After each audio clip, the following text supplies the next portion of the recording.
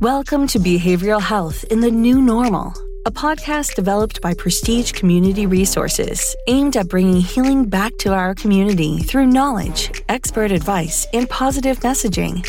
The show is a joint venture between the Department of Behavioral Health and Prestige Community Resources, funded by SAMHSA in response to the challenges currently impacting our communities. Hosted by Paul Wells Sr., who uses over 30 years of extensive clinical social work experience to conduct insightful interviews with experts and professionals on a wide range of topics that impact the Washington, D.C. community. From behavioral health crisis to education to financial hardship and anything in between. This show will provide information and insights that will surely make a difference in your life. Hello, my name is Tania McQueen, and welcome back to Behavioral Health in the New Normal. Today I have a very special guest here with me today. She is an author, she's an entrepreneur, she is an educator, and she's also my big cousin. So today we have with us Kefni Harvin. So could you tell us a little bit about yourself, where you're from, and that kind of thing? Well, as you know, my name is Kefni Harvin. I am a mom of three. Nona of a 4-year-old. My husband and I have been married for 15 years. We're from Rockingham. Well, you and I are from Rockingham, North Carolina. I made my home in Greensboro, or McLeansville, on the outskirts of Greensboro, right after I graduated from North Carolina Agricultural and Technical State University, Aggie Pride. So you said you're a Nona. What does that mean for us that don't know? I'm somebody's grandma. A fancy word for grandma. Okay. All right. And so we're talking about the pandemic. How has everything been going with you in the pandemic, and how are you making it through it, handling it? Well, I was diagnosed with Bell's palsy in August of 2019. So I had already been kind of shut off from the world. So when it came up for people to be shut off and how to come in and hide away, I was already doing it. So it didn't really bother me any. My joke was I had been trained for this moment because I had already been tucked in 5 months before, waiting on my healing to come. So it affected us because my girls had to begin remote learning, which has been very good for the oldest one or the middle one, because she's more focused here at home. She doesn't have the distractions at school to not do what needs to be done as far as her work is concerned. And for my youngest one, when we first started, I would call her teacher because her teacher and I were colleagues and good friends. And I'd be like, come get your student. I became her personal. I became her personal secretary. It was, so Mom, I need help typing this, or Mom, I need this, or Mom, I can't do that. And, but eventually she's kind of getting the hang of being a little more independent. But she's the baby. You know how y'all do. Yes. I am the baby. Don't try to point that out. So other than that, how has the family, I know the kids have been affected. They're now distance learning and everything. I know you own a business. How's that going in the pandemic and stuff? Well, again, being that I was diagnosed with Bell's and I wasn't able to do my regular job, while I was sitting in the house, I had to do something so I wouldn't go crazy. So my husband had bought me a Cricut a couple years back, and I was like, well, when the summer comes, I'm going to use it, because I never had time to use it beforehand. So with everything being shut down, I kind of got my creative juices to flow, and I just started designing t-shirts. My first t-shirt I designed was one for me, and it said, I have Bell's palsy. Bell's palsy doesn't have me. So, and it just kind of spiraled from there, and had started writing a book and actually a play as well. That the book and the play came out in 2019 that were already under works before I came out of my job. So in December of 2019, the same week on a Monday and a Friday, I had my book came out, and then my 3-day production came out at my local church. So that was awesome. So you would say you came out at your local church. So would you say that spirituality has been a big part of helping you make it through the pandemic and everything? Oh, yeah. We came from a praying family. They believed in keeping us in prayer, making sure we prayed, making sure that we knew the God that they served, and making sure that we were able to experience him for ourselves as well. So yes, my God has been a huge part, all of why, I haven't jumped off the curb. Well, you know what Irie Stanback would say, prayer is the key and faith unlocks the door. Yep. Yeah. So exactly. So I think for me, like, I guess the question that I have, what would you say has been probably the most difficult part of this pandemic? Trying to manage the things I have going and my girls being here and trying to help them and just trying to do everything that needs to be done. My biggest, and not being able to go out and see family like normal. I don't know if this is the time yet, but my biggest suffering in this pandemic is the loss of my mom and how that has affected us in everything. But just trying to get adjusted to this new normal, wearing masks, making sure you sanitize and wash your hands. There's some things, we should have been doing all along, things that I know we've been doing all along, but can't make other people do it. So no, you can't. You cannot. I guess one of the things that I did want to ask you, I want to go back to grief and coping and with loss in the pandemic and all of that. But just before we get to that piece, do you feel like us as younger people, when we heard about the pandemic, when everything started happening, do you feel like we as younger people didn't necessarily take it as serious as we should? I don't think anybody took it as serious as they should have from the head down. I think everybody knows, like, it's a conspiracy theory, it's nothing. And they didn't heed the warning that was already there. They had said it had been around for a while, but for it to come out like it had come out and for people to just start dying. And, they compared it to the flu. Well, people died with the flu.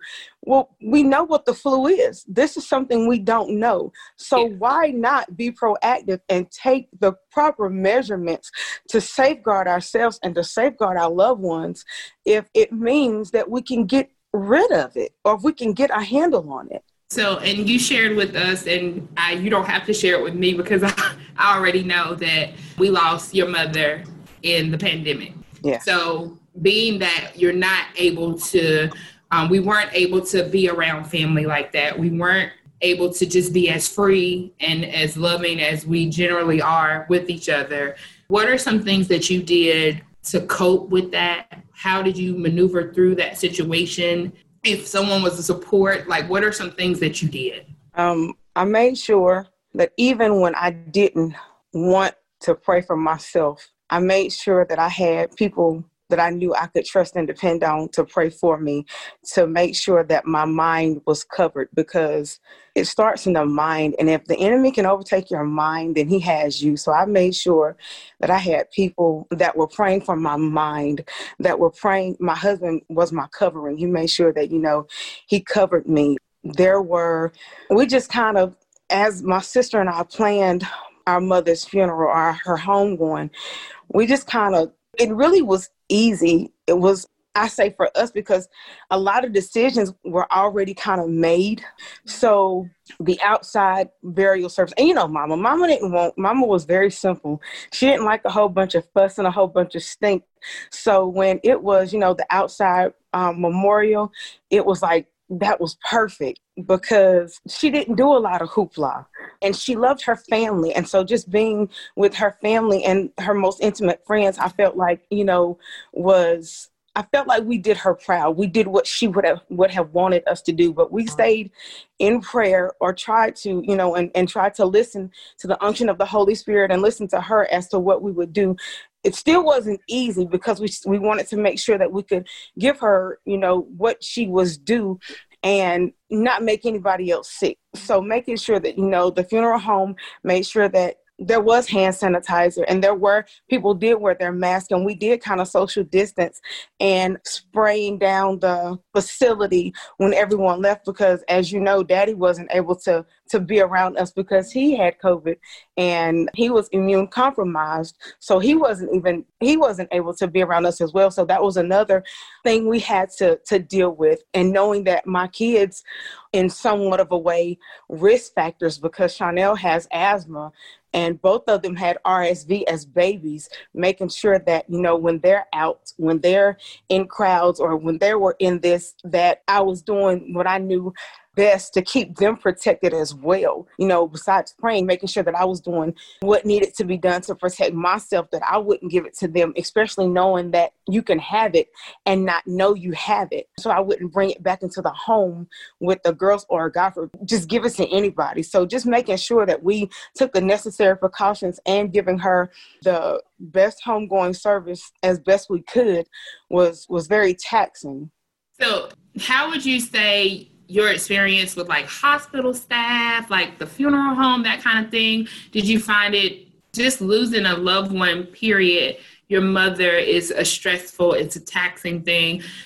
Do you feel like that you received support from those areas? Did they know what to do? Did they know how to handle the situation? Let's start with the funeral home. The funeral home, they did. Like I said, requiring masks being worn, having hand sanitizer in place, having a bathroom where you could wash your hands, limiting the number of people that could come in. Even though, we stayed in there, but we sat strategically apart. We tried to make sure that we sat apart from each other. But, there were times when we were kind of close, but we had our mask on. But we were steadily using hand sanitizer after hugs, because this is my family and I don't want to be afraid of them. The hospital, being that my mother was diagnosed with COVID, but she died from double pneumonia, from complications of COVID. When we got to the hospital, I just told my dad and my sister, I don't know what made us so special. I don't know what made us so fortunate to be able to be in that room, because, the hospitals people were dying by themselves. And so, you had to just wait for your loved one to die and, get that phone call. But as hard as it was, that wasn't our lot. We were able to be in the room with her. We were able to put our mask on, put our face shields on, put our gloves, and look like we were going to surgery, and be in that room with her and watch her take her last breath. Setting myself aside, there was no other place I would have wanted to be. I would have not wanted her to have had to die alone. Mm-hmm. So to know that she took her transition with my sister and I there, I had to find peace and comfort in that. The hospital staff were very supportive, and I think that was because we made contact with them. They knew who we were. My mother was an hour and a half away, but it didn't stop me from driving down the Tuesday after she was hospitalized, and we brought cards and pictures of the whole family. So they were supportive of the family support we were giving her. So they supported us as we tried to support her. And, we heard stories of the doctor, of a nurse saying, she just wanted to hold my mom's hand, while my mom went through the process of being in the hospital. So a lot of them put their humanity aside, or put their knowledge about it aside, and just allowed humanity and allowed compassion and allowed human to human to connect with her. And at the time, we didn't know she was dying. We didn't find out until we got there. But allowing her, just comforting her in that, and telling her it would be okay.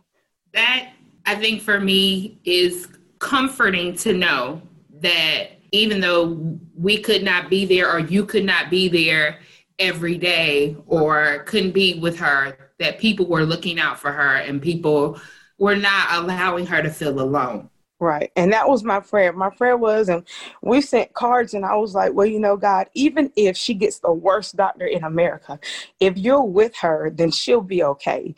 So even in her death, I had to make peace with this was what was supposed to have happened. So I couldn't go with what ifs. I couldn't go with if we did this or if we did that. I just had to make peace with the fact that this was what was supposed to happen. Because even if she, like I said, had the worst doctor in the world, if it were meant for her to come out, she would have come out. And I think that was, can you tell how your foundation, your morals, your values, what was instilled in you as a child kind of help you make it through? Oh, gosh. Again, we had a praying grandmother.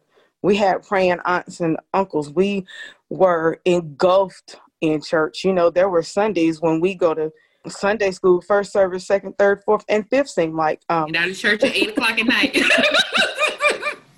We just go home. We would go home to eat, and then we go right back into it. Exactly. But just having that foundation and watching our grandmother and our aunts and our moms go through things and calling on the name of the Lord and understanding that when we called on the name of the Lord, he may not come when we wanted him to, but he would definitely be on time. So just remembering his name and remembering that all things work together for the good of those who love the Lord. And her death, even though it felt personal, was not personal. That was something that was between her and God.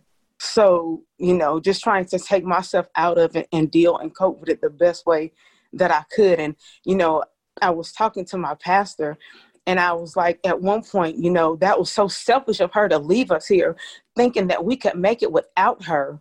And he was like, do you hear you? I was like, yeah, I hear me. But I mean, I know that's a dumb thing to say, but that was just how I felt in the moment. And when I was over the moment, I could go back to knowing again that was between her and God. That was her appointed time between her and God. And she had given us everything that we needed to go on without her in the physical sense, because, her spirit still lives with us. Her spirit still dwells among us. So she had given us everything. Mom had given us everything. Our aunts, your mom, have given us the foundation to move past her physical death.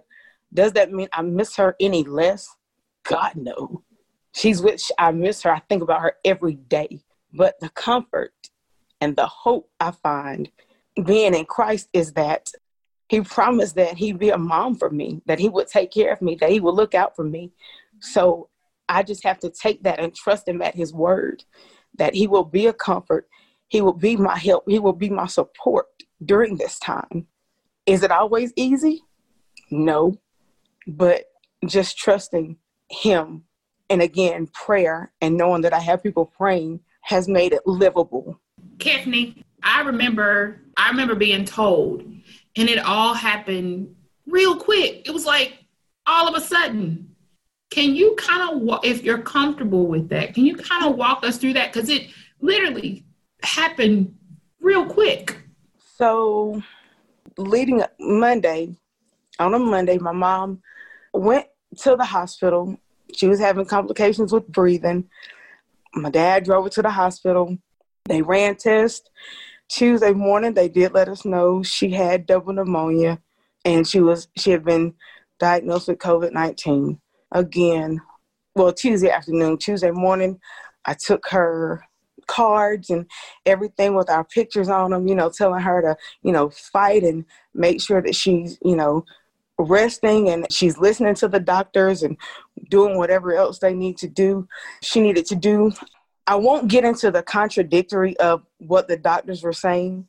I'll just say we were given hope that things were going to get better, that she was getting better. She was getting better. And that Saturday night, we got a phone call saying that we needed to come and check on her, just see about her. So my sister and I jumped in the car thinking that we were just going to go, let her see us and let her know that she was okay, because they were saying that because she didn't have the oxygen she needed, that she was a little loopy and that she was discombobulated and didn't know where she was. So we just figured that we were going to go and let her see us. And we were going to let her know everything was going to be okay, stand outside her window and have prayer with her.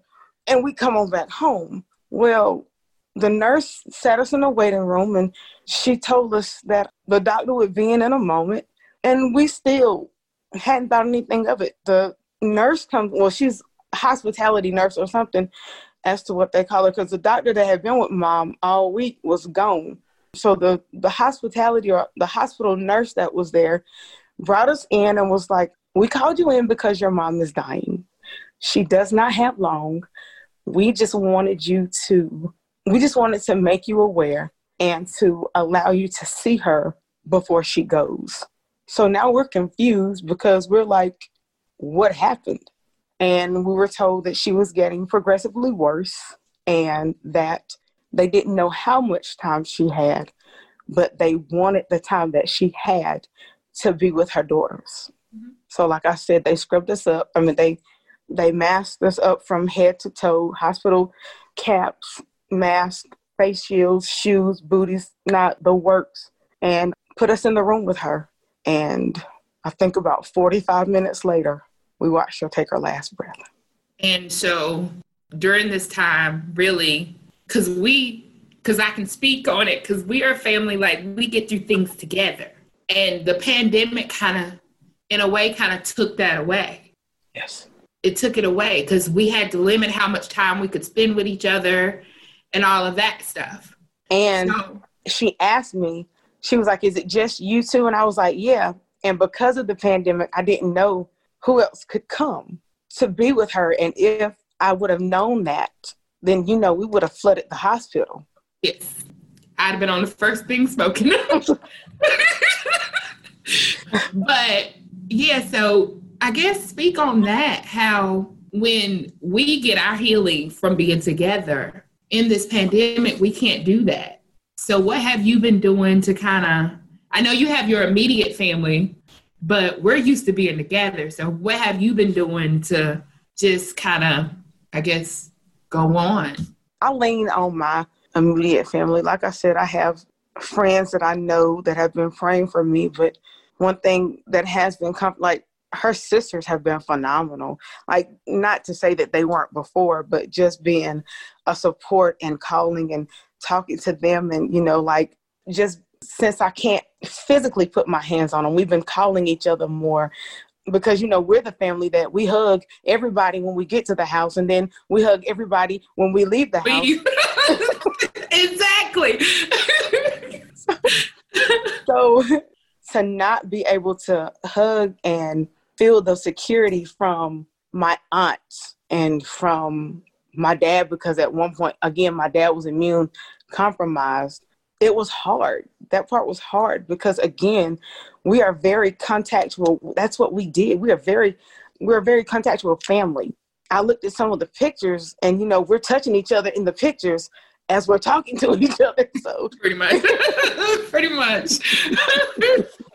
That's it literally is. So it's good to hear that you've developed ways, because I don't know what you're going through. I can empathize. So it's good to know, it's good to hear that you're developing coping skills or ways to just move forward.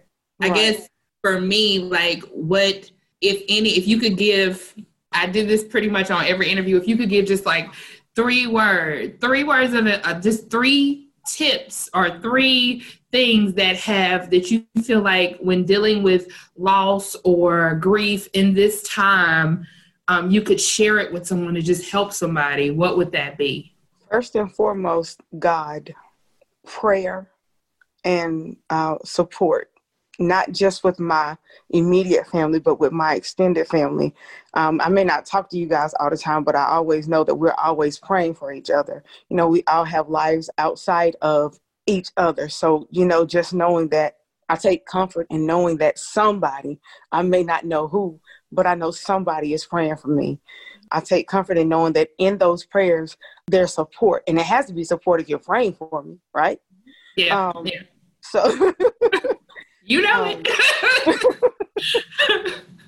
So, receiving a text message here, receiving, I'm praying for you, I'm thinking about you, has meant a lot. It has meant more than some know. And they don't always come from the people you expect the most sometimes they come from people that you wouldn't expect. So, I had a colleague, an old friend, who was just like, I'm thinking about you. I hadn't talked to her in years, not because, anything was wrong. We just hadn't talked. But, it was laid upon her heart to reach out and say, hey, I'm here if you need me. And so knowing that people are reaching out. And so it's on me to take the reach out or not, but to know that there are people there who will be a listening ear if I need one, who, if they ask me how it's going, I can transparently tell them how it's going and not muffle talking about, my mom. And like I was talking to Aunt Sal, and I was like, I feel bad with talking about mama in the past tense. And she was like, there's nothing wrong with that. That's the reality that we're in. So people helping me make the transition a reality, because at one point I was numb to it. So talking about it and being able to, admit the feelings that I was having about it helped a lot, because at one point I was numb, and then I had to deal with, my feelings and my children's feelings. They come with a whole another thing. This was their grandmother. This was their Mimi, a person that they had spent summers and Christmas with. My kids didn't like me this week for Christmas because they were stuck with me. They were used to being at mama's. So yeah. Yeah, so, exactly. They were used to, for me, leaving them with my mother on Christmas Day and coming back to get them. So there were a lot of things are different with her not being with us, but we had to always talk about the good, always remember her good, always, I have on her dress, always remember the things that she taught. And I try really hard not to be angry. I feel anger is a choice, and I'm choosing not to be angry. I'm choosing to take the best of her and continue to live. And I think I was going to ask, did you have any words of encouragement? But I think you just gave them. I think you just gave them when you said you take the best of her and choose to go forward and choose to move, because that's what she would have wanted. Right. I think she would be sad because we're sad and because we miss her. But I think, again, she's given us wings to fly. So since she's given us wings to fly, we don't need rope to hang ourselves. And I think my mom said it best. Deborah McQueen, shout out to Deborah McQueen, said it best, because I remember when I found out, she just basically said, I'm going to tell you what. She said, what would Helen tell you? She said, what would Helen tell you? I said, I don't know. I don't know what Aunt Helen would tell, because, she was my Aunt Helen. And she just said, Helen would tell you, you're going to be all right. And so from Aunt Helen's spirit to your ears, you're going to be all right. Absolutely. Absolutely. So, like I said, that is what helped us make it through. And I hear her tell me, when she died that Saturday, I came home and I laid down that night and I heard her tell me, I'm okay. So you're okay. So to know that she's okay. And she's been sending us signs and trinkets to let us know that she's okay. Makes me okay. Ooh, okay. And Kevney, this is the opportunity where we give everyone the opportunity to shout out. It's a heavy subject, so we're going to lighten it up. To shout out what you're doing, your social media accounts, any products that you may have that you want people to know, and how they can, most importantly, how they can keep in touch with you, because we're hoping that your story is going to empower somebody. So how can they keep in touch with you if you want to give that out, and your social media handles? So I have my own website. I'm my own .com. All right now. And that is Kevney at ksharvin.com. Okay. I think. Yes, Kevney. I don't use them. Kevney at ksharvin.com. Okay. My Instagram is ksharvin at Instagram. I do have a LinkedIn, but I'm not sure what it is. And what's the name of your book if they want to pick it up? So this book is Blue, and it's a romance novel that I started writing years ago, and I'm working on volume 2 now. I also design, like I said, I started doing t-shirts or customizing t-shirts and even masks. I actually did the ones that we had on for Mama's funeral when I put her initial on it and I remember those. Her favorite scripture that we wore to honor her. So, but my thing is book writing. I'm working on a couple of songs that when my face get its life, we'll put out. Okay. And that's coming too soon. Yes. So, but yes, definitely. I think on Facebook I'm Kat Stanback Harvin. So those are my handles. Okay. So, and I want to thank you because I know this was not easy, and for you to share your story with us and be vulnerable with us, we thank you for that. I appreciate it. Thank you guys for having me. Thank you. And so we'll see you next time. All right. Thanks.